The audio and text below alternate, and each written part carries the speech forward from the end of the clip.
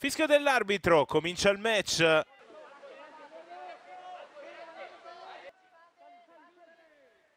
Vinarcic non vuole buttarla via, Mazur sbaglia qua, recupera la Sampdoria destro e palla sul fondo, non l'ha toccata nessuno, prima occasione da gol su una ripartenza errata dei bianconeri.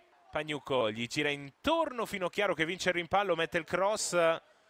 Sul palo lontano c'è Savio, l'appoggio, Ngana col destro, arriva dall'altra parte un giocatore bianconero che manca la battuta a rete, sponda e corre Ngana, è libero Florea, vediamo se lo serve Ngana, gran pallone, posizione regolare, Florea!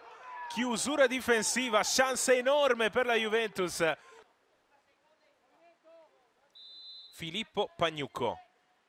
Va lui dal corner, col sinistro in mezzo, cerca una deviazione aerea la Juve, poi destro da fuori di Finocchiaro, ribattuto, allontana la Sampdoria con un po' di affanno. Buona Juve ora che insiste. Pagnucco, cross in mezzo, tacco di pugno e palla sul fondo, avevano attaccato in tanti l'area della Samp i giocatori bianconeri, nulla di fatto ma cresce la squadra di Montero. Palla lunga, scavalcare, un gran pallone, adesso può andare ancora la Juventus in area col sinistro, il vantaggio al minuto 23, Juventus 1, Sampdoria 0, la rete di Filippo Pagnucco. Pagnucco vede lo spazio dove infilarsi, varia la propria velocità, fulmina Scardigno. Bravissimo Savio a venire incontro, dentro per Pugno, gran palla davanti al portiere, Pugno fino in fondo, Pugno! Bellissima la rete di Pugno per costruzione, per freddezza. Diego Pugno 2-0. L'assist di Savio è illuminante. Pugno scatta in posizione regolare ed è attento a valutare la posizione di Scardigno.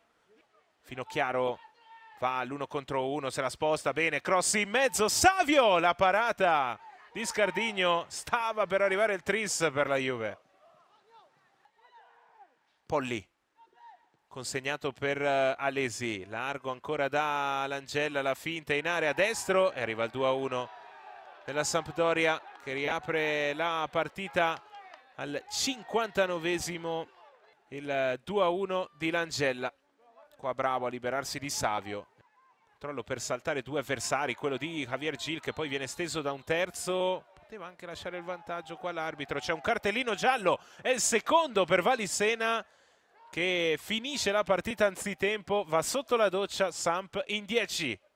L'indietro ma sbaglia tutto e allora Scienza può puntare Uberti, si libera ancora Scienza, va via, altro dribbling, sinistro parato, Alesi si gira, vuole farla andare verso la porta di Vinarcic, nulla di fatto, tocco di mano di Lotionen e cala il sipario, triplice fischio dell'arbitro.